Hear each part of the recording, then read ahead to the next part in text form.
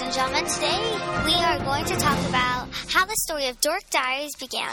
The story began when this girl named Nikki entered a new school. On the way, the girl meets new friends and some enemies. But the enemy who hates her the most is Mackenzie. She tries to ignore her, but she will destroy anything special to Nikki, like Nikki's crush, Brandon.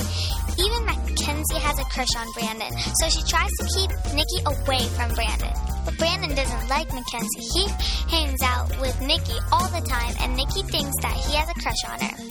The book has many series, like book 1, 2, 3, 4, and 5. On the way, the girl gets embarrassed, happy, cool, and wishes she never was alive.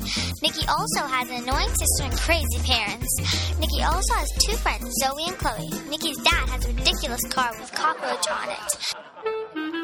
Now, I am going to talk about another book named The Cricket in Times Square. This story is about a cricket that accidentally goes to New York in a picnic basket and it meets a boy named Mario.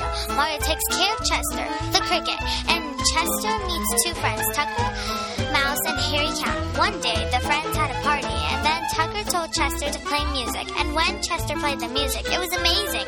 Later in the story, Chester becomes famous and leaves New York because Chester wanted to share his music to the world. Okay, folks, it's the end of our show.